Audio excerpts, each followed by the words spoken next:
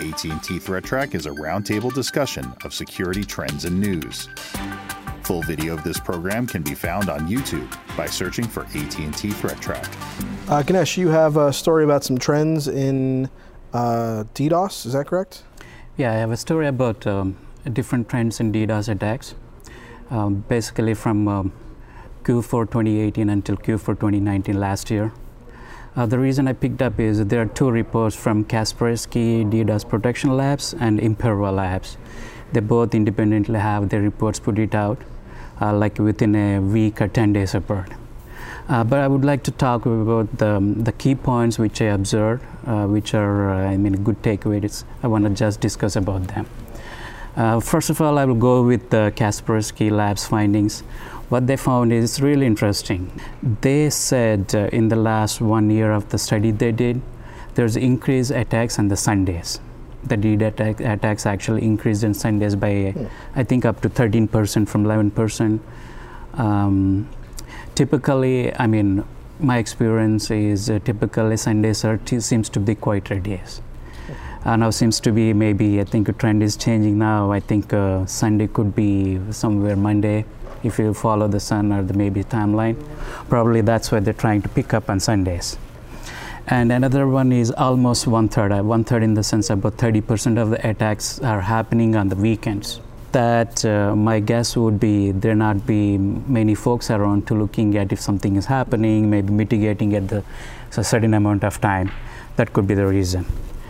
This could be, I think, may not be an interesting fact, but typically during the Black Fridays, maybe Cyber Monday and Christmas holidays times, we used to see lots of attacks, right, on the various merchants.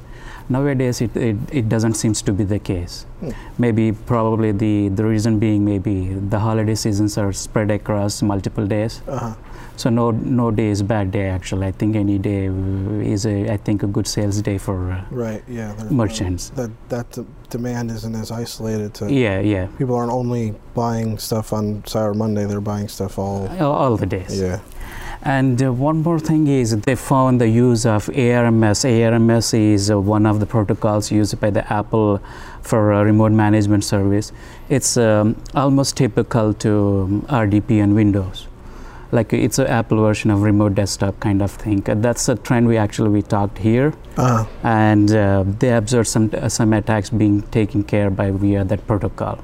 Interesting, not too long ago, you think Apple said, well, we don't get viruses, we don't get attacked, we're safe, right? Yeah. Unfortunately, the attackers are realizing, hey, here's a target. For sure. Yeah.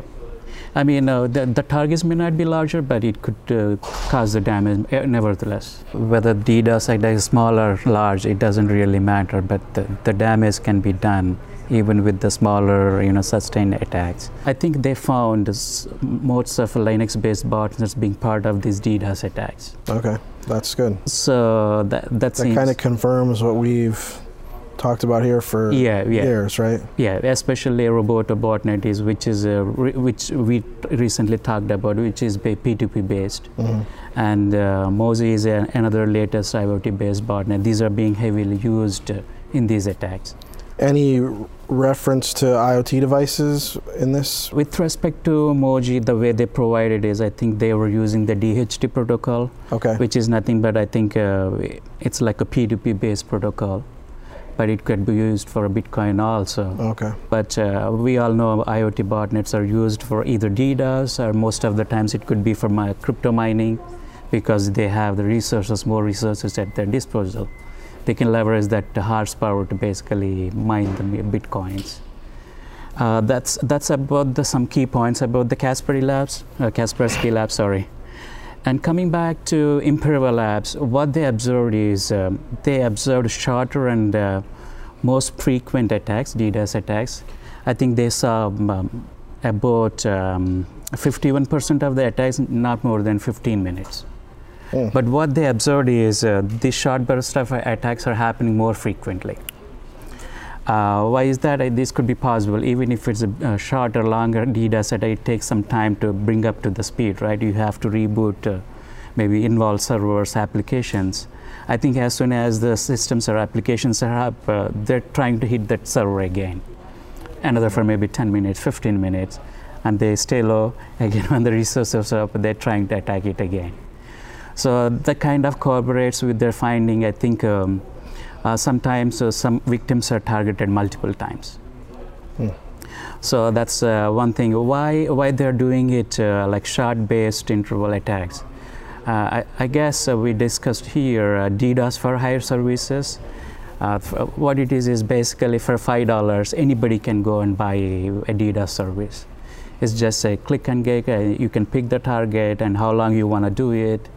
And it's like a script kiddies kind of DDoS services. I think because of the availability of DDoS for hire services, the shorter duration attacks are more seen frequently nowadays. And that might tie into the days of the week trend too. If if people are using DDoS for hire, they're probably more likely to do that. Maybe days they're not at a regular office. Yeah. I mean, there are so many interesting analogies we can find out, but these are really stood out for me while reading through the report. And as I said, 2/3 of the victims are attacked up to 5 times with these short duration attacks. I think they'll hit for 15 minutes and they come back after maybe an hour or so, again hit for another 10-15 minutes, and they come back again later. And I think that might refer back to the IoT situation, right? If these vulnerable IoT devices are sort of easy targets, right? They're not just getting once and then hit once and then somebody responds, right? Yep. Nobody's turning that machine off or, changing configurations. It's just sitting there, doing its same thing, and if it's available for the next, I think that's what it is here. And most of the attacks seems to be from, I think even though I'm mentioning the geographical locations, it doesn't necessarily mean the malicious attackers are sitting inside those countries. I mean, the most countries they've seen is China and Philippines. I think most likely the victim systems are right there or maybe compromised, maybe some of the IoT devices. We've seen lots of various vendors actually. They concentrate more in Asia-Pac region. They're part of most of these IoT botnets. That may tie up with this one, why we are seeing so many, attacking sources from those reasons. And the most targeted industries are gaming and gambling. That's given for, I think we are seeing this gaming DDoS attacks for a long time. It could be by the competitor, or maybe by the players itself to gain unfair advantage. They block the servers and they get the unfair advantage. And coming to the heavily targeted countries seems to be Indian subcontinent. I think they saw about 22% of the organizations within India being heavily targeted. I think followed by some in US and some other countries. But these are some of the interesting tidbits I found, really interesting to share. Yeah, definitely. Well, did any of them, Ganesh, surprise you? I mean, what's the things that most surprised you? The first thing from Kaspersky is most attacks increased attacks on Sundays and weekends, which is not the trend. Typically, it used to happen during the weekdays, but now they moved on to weekends, maybe probably with the intention being maybe it's less chances to be detected on the weekends because of the less personnel around. I would think it might speak more to the attacker, not the purpose of the attack, right? Yeah. That the people actually executing these attacks, the profile might be changing over time, that it's a less sophisticated user now that is required to run a DDoS attack. That's a really good point. I think because of these DDoS for hire services, maybe the specific actors happening maybe could be particular to one specific time zone. So really, even individuals and people who aren't, protecting themselves can become part of the resources used for a botnet, or potentially if you're, in a gaming environment, or, you could be a victim of a botnet. So really at all times, be aware of how you might be impacted by DDoS attacks. Hey John, you have a story about TuTalk, which has been taken off the app stores, and again they came back into the app stores. Could you like to elaborate a little bit on that one? Yeah, sure. So if you're not familiar with TuTalk, that is essentially an app that was developed piece together some of this. There's various stories, but it was developed by a number of sometimes security experts to create a secure mechanism to have communications, verbal and not so verbal. Okay. With and the key here is that it's pretty much devoted to the UAE, United Arab Emirates, and some of the local telephone companies, the communication companies, I should say, were touting this as, hey, here's a great product that allows you to do free calls. Mm-hmm. And the interesting thing about this is that back in December, the New York Times ran a story, and you just think about this thing, it's kind of like a TikTok. TikTok is very popular, but here's one that's almost the same sounding. So we know that there's probably a lot of people who may have gotten confused, but there's still people who are using it for, legitimate reasons. But the New York Times ran this article in December and said, no, this app is probably one you don't want. It is being used to spy on its users, actually capturing and listening in on conversations, and it recommended you remove it. Does the story prompted to removal of this app from the App Store?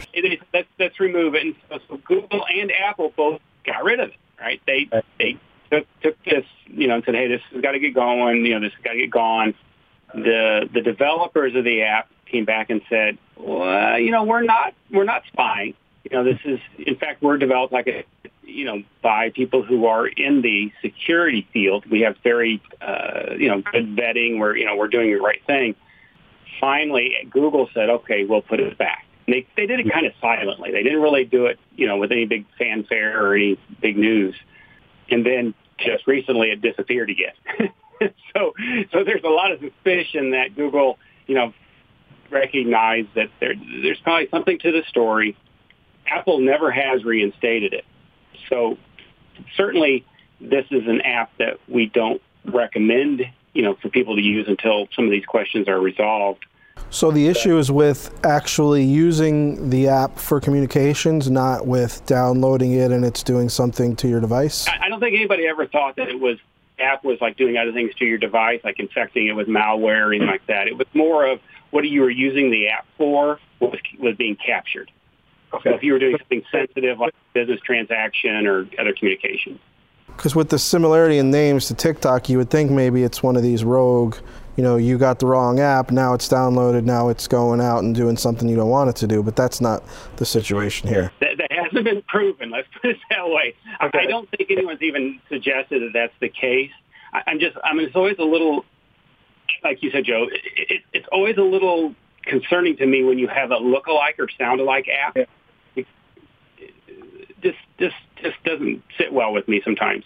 So this is more like we're letting you do free communications on the unwritten agreement that we're going to listen in, or even if it's, I would imagine the complication here is what's considered anonymous, right?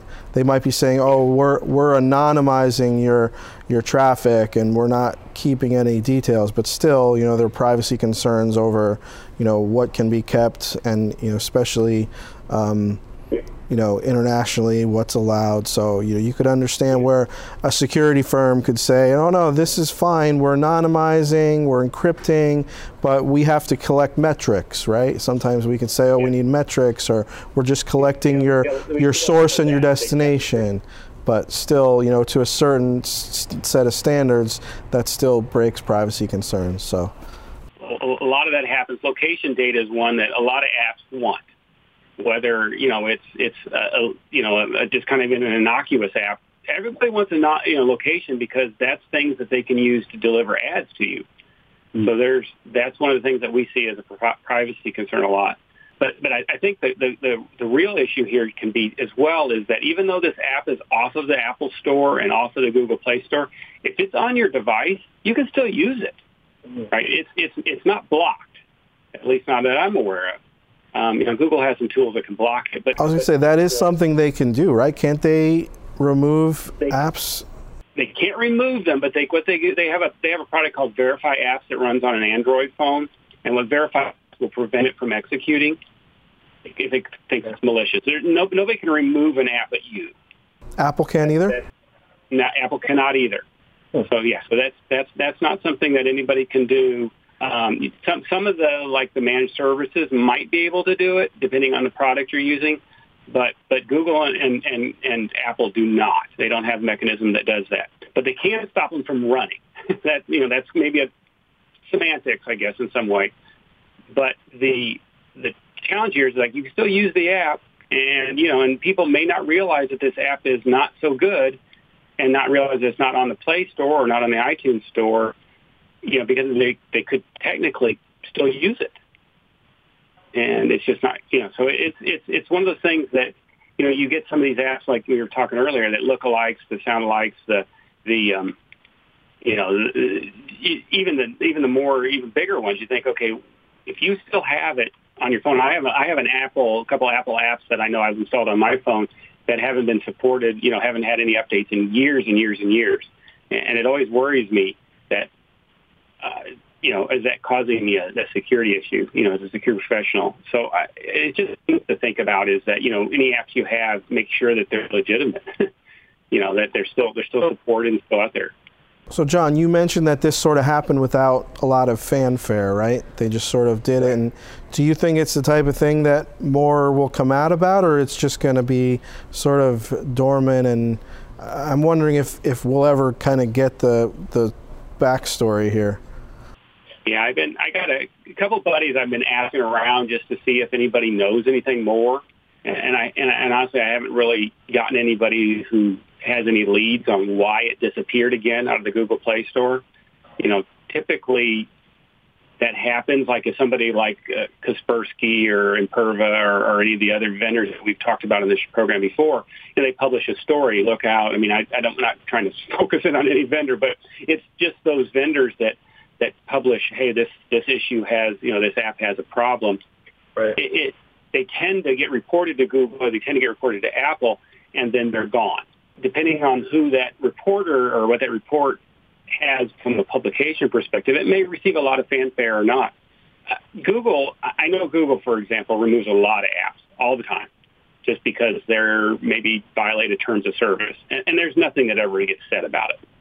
Well, because Google does less up front, right? Doesn't Apple do a lot more screening up front before they'll let something into the store? There's maybe some politics there, but it's one side of the fence or the other. But I think that's a fair statement. Apple has a lot more stringent rules on who can put things on the iTunes Store. So a lot of times those things get researched a little bit heavier. Google has allows more things there, but I think in some ways that they scan the code a little bit more thoroughly. So it's maybe a trade-off, so that things may get out there and then get removed from Google Play, whereas it may not, similar things may never have gone onto iTunes. And so there's a little bit of a trade-off sometimes where things that might go, from a publication perspective, which is a better strategy. But Google certainly does allow more things to go on the Play Store, and I don't know if that's because more people develop for Android or it's just they have a more lenient status. Got it. Cool. Well, that's interesting. We'll have to see if we ever find out what's really going on here. Yeah, and maybe it's a follow-up we can do some other time on the program, because I'm curious too. It's certainly haven't seen anything from the developer. The last time they removed, the developer was very vocal about, so please put us back on. We're not malicious. There's been no word that I've seen. But the users have the ability to restrict the access to location services. I think that's the only advice at this point. They can control that. Yeah, you can do a lot of controls, but most people just accept the default, whatever the app asks for. I think if you're going to do that, you'd probably uninstall it. That's right. Yeah. Giving proper permissions, maybe restricted permissions in the location services, as well as sometimes most of the apps, even though they don't require, they ask for all the permissions to all the apps, like for example, camera, mic, location services. Joe, I understand that there is a new transformation or a new discovery on Emotet malware. Yeah, so this was interesting. I always key into malware strands that have their own logo. So when I saw this story on the Hacker News, they come up with its own logo, so that usually means there's something to this one. So yeah, Emotet, the Trojan, typically this has been a banking Trojan, but the latest trend here is using Emotet to spread via Wi-Fi. So they're calling it the Emotet Wi-Fi spreader. So basically, Emotet installs malware, and then using the Wi-Fi connection, it scans for any connectable Wi-Fi connections, and then brute forces. It runs. There's 2 internal lists it uses to brute force the Wi-Fi, unprotected Wi-Fi, and then once it gets onto an unprotected Wi-Fi, it then brute forces again for share. So it's really almost a 2-layer wormable spread of malware. Pretty advanced, something I personally haven't seen before. And, just I think we've been talking to folks about protect your Wi-Fi connection, but this is a real tangible example of why you should do stuff like that, right?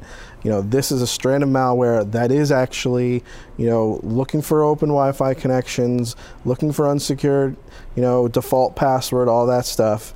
And then, it's anything that's exposed over your Wi-Fi, that's again unprotected, using default passwords, using known passwords, even passwords from that maybe were lost in a breach somewhere along the line.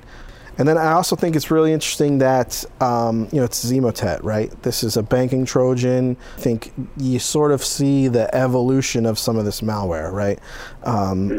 I think the story calls it the Swiss Army knife of malware, right?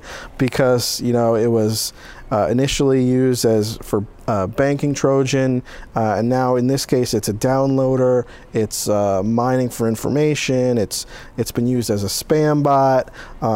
Depending on how you deploy this malware, it can do a host of different things. It's kind of like when...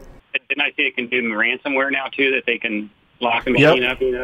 Yep, it was used for email ransomware, and it installed TrickBot. And it reminds me too of when we sometimes the malware gets open sourced, and somebody thinks that's a good idea, and then this is the same kind of thing. Emotet, it's been out there, and once in the wrong hands, there's dozens of malicious uses for malware. So. This is really interesting. I think it's kind of that wormable, malware. It's command and control. It's something that I think we got to be aware of. So, Emotet is basically, as you said, it's evolutionary. We have been seeing it almost every week or 10 days. It comes up with new tactics. For example, like John said, ransomware, it also does mining, it also does TrickBot, as well as delivering Eurosniff, lots of things. I think even it was part of recently with exploiting some of the NAS devices, like mini routers, IoT kind of devices. And this Wi-Fi spreader is really, I think, it's taking to the next level. Yep. And it seems, I read a little bit, it seems the module is present in almost a year ago, but it's been so infrequently used, nobody could able to identify it until this time by these researchers. Right. And you said basically it is doing the brute forcing to find out the weak passwords, and then again using propagating it so loaders to other machines in the network, right? Right, yep. Okay. Yeah, and basically the steps here to guard yourself are, strong passwords, not reusing passwords, using encryption on your Wi-Fi connection, changing these things regularly.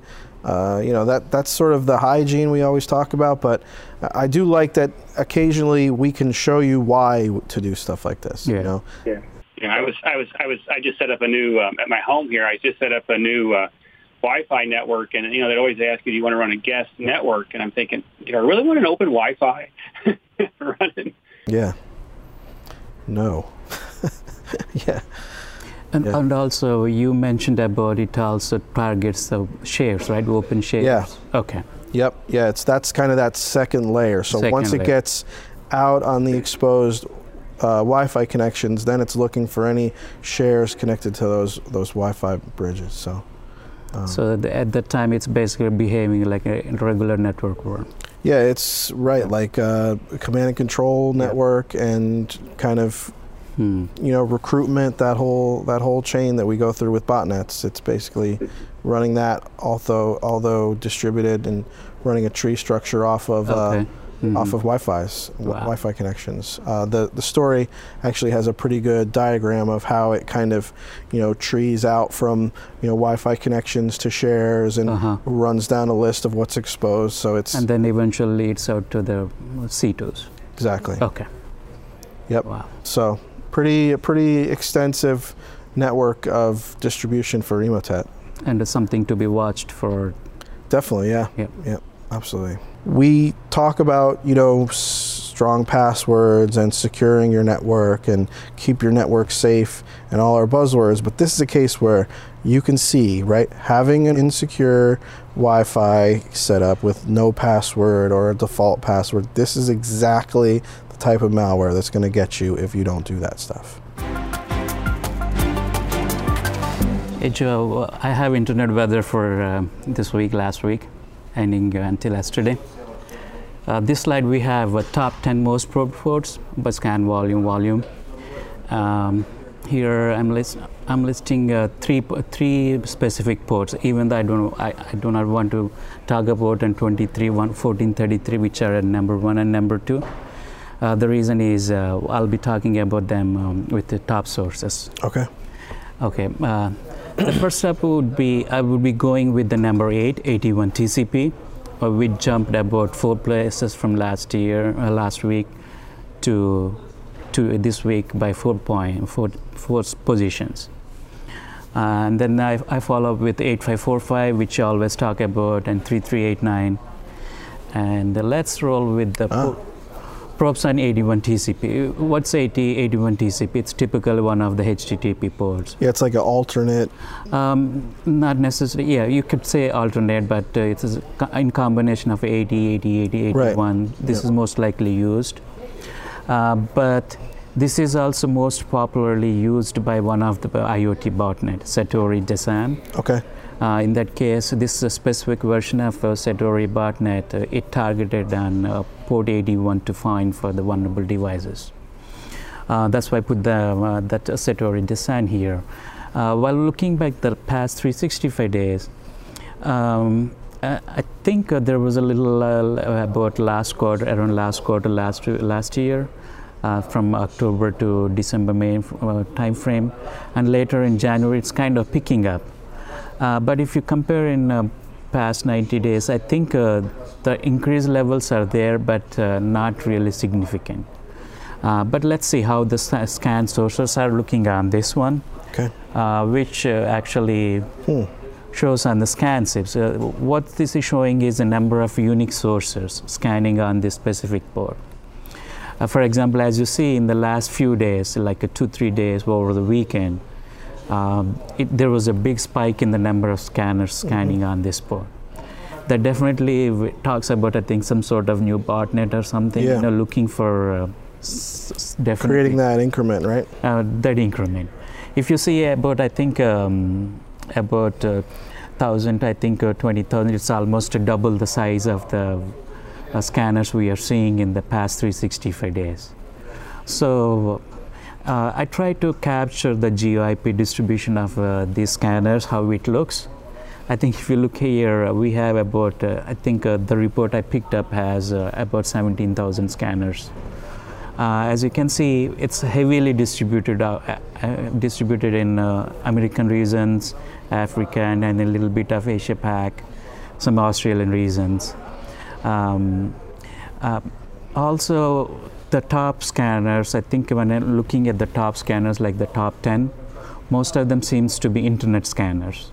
I think they typically do the scanning across the internet, looking for various ports.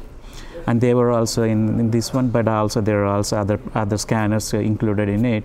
I think definitely looking for some new or maybe existing botnet with some new vulnerability on this specific port.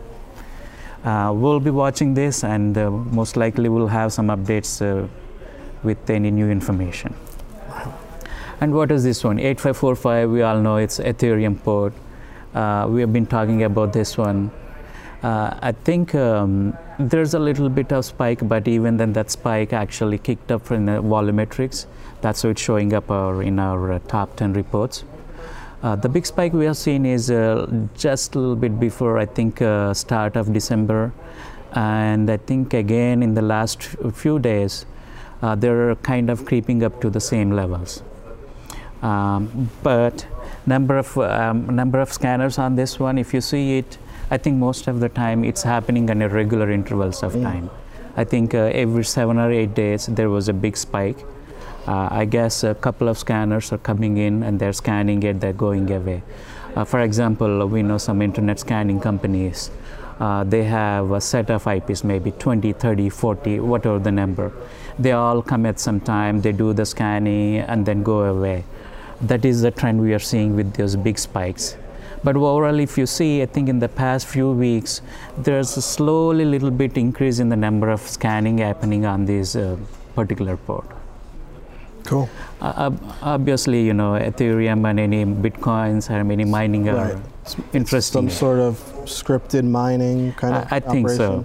I think so. Maybe at the irregular intervals, those scanners are coming and seeing how many are still available. Got it. And as you can see, compared to previous GeoIP map, it's very light. I think there are only 400 IP addresses, but they seems to be highly concentrated in our US region. And so a lot more volume from fewer sources in this case, right? Yeah, and in this case, the dots represent the heat map, right?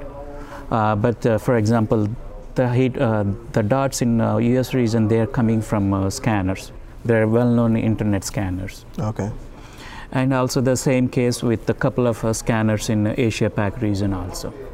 Yeah, it's the chart like this. It's more what you don't see, right? It's not that the locations are telling the story, but just how few there are, and it's. I think in this case the way to represent is, I think when you look at the heat map bar here, I think red to yellow. I think more yellower. I think more. Right. More sources in this case are included in that one. Cool. I think you're right. I think even the dot is comprised of many more number of sources. Cool. And the third one is RDP, which is 3389, which is typically used for RDP. As you can see, there's not much changes at all. I think it seems to be consistent. But the scanning is happening always constantly. That scanning is happening at the same levels.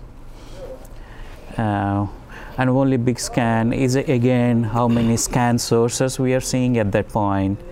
I think it is also pretty much staying at the same levels, not much deviation.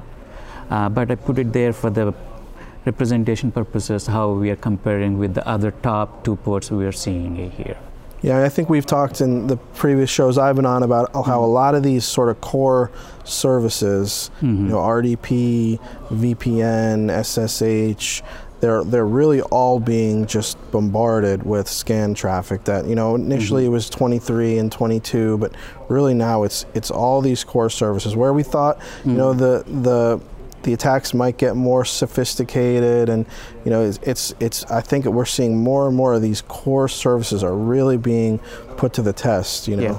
So I think that's interesting. Yeah, I have one comment about that. Maybe once I go through the sources, I'll tell maybe you agree or disagree, we'll see. Okay. This is again sources. I mean, there are not many. Last month also I did a little bit on 3389. As you said, RDP is always there. Yeah. I was just comparing my notes to how many sources are there at the time here. It's almost there. I think at the time I had like 1,600 plus sources. Now we're about 1,700. Okay. So they're pretty much like 20, 30 sources here and there. So, and that exactly the point you're talking. That this is really, it's a always on, full out battle for these core services that, any vulnerability, any, misconfiguration or anything that's not patched or, there's no escaping the internet scanners, the recruitment. It's constant. So interesting. Yeah, I mean, in the RDP case, probably that's one of the first ones they get in. They look for the shares, like you said with your story. Yeah. Here we have top 10 sources probing here. Again, not much difference from the previous week. The top one is 445, which is the SMB. Number 2 is 23, which is Telnet, and followed by 22, which is SSH at number 4. And 1433 is MS SQL. But I would like to concentrate on 23 and 1433 because they jumped up from previous week significantly compared to others. The first one would be 1433, which is Microsoft SQL Server Port. And we all know this has been a prime target for weak passwords for a long time.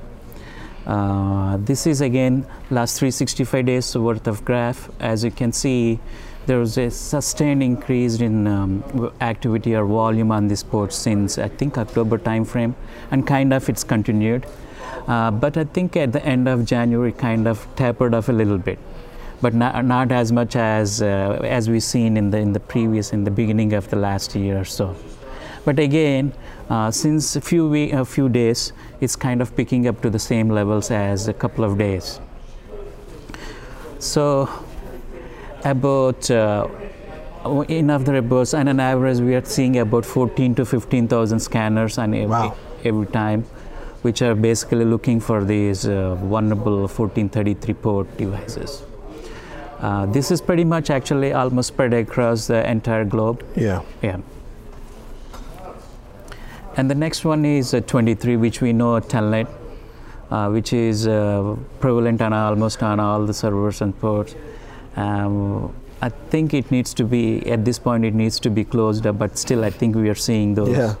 And a lot of time it's IoT devices, right? It's IoT devices, exactly. I think when Telnet is open, I mean, most of the users doesn't have the know-how to how to basically block it or maybe switch back to 22, which is the secured version of 23. And again, the distribution of this one, it's everywhere. it's almost 50,000 IP. Yeah. It took a while basically to generate this graph. But as you can see, almost pretty much everything in US, African, and... I mean, that pretty much just mimics where the network is, right? Network is. I guess if we can correlate this one with the other 1433, there will be subset of IPs, I think, already residing in this graph. Yeah.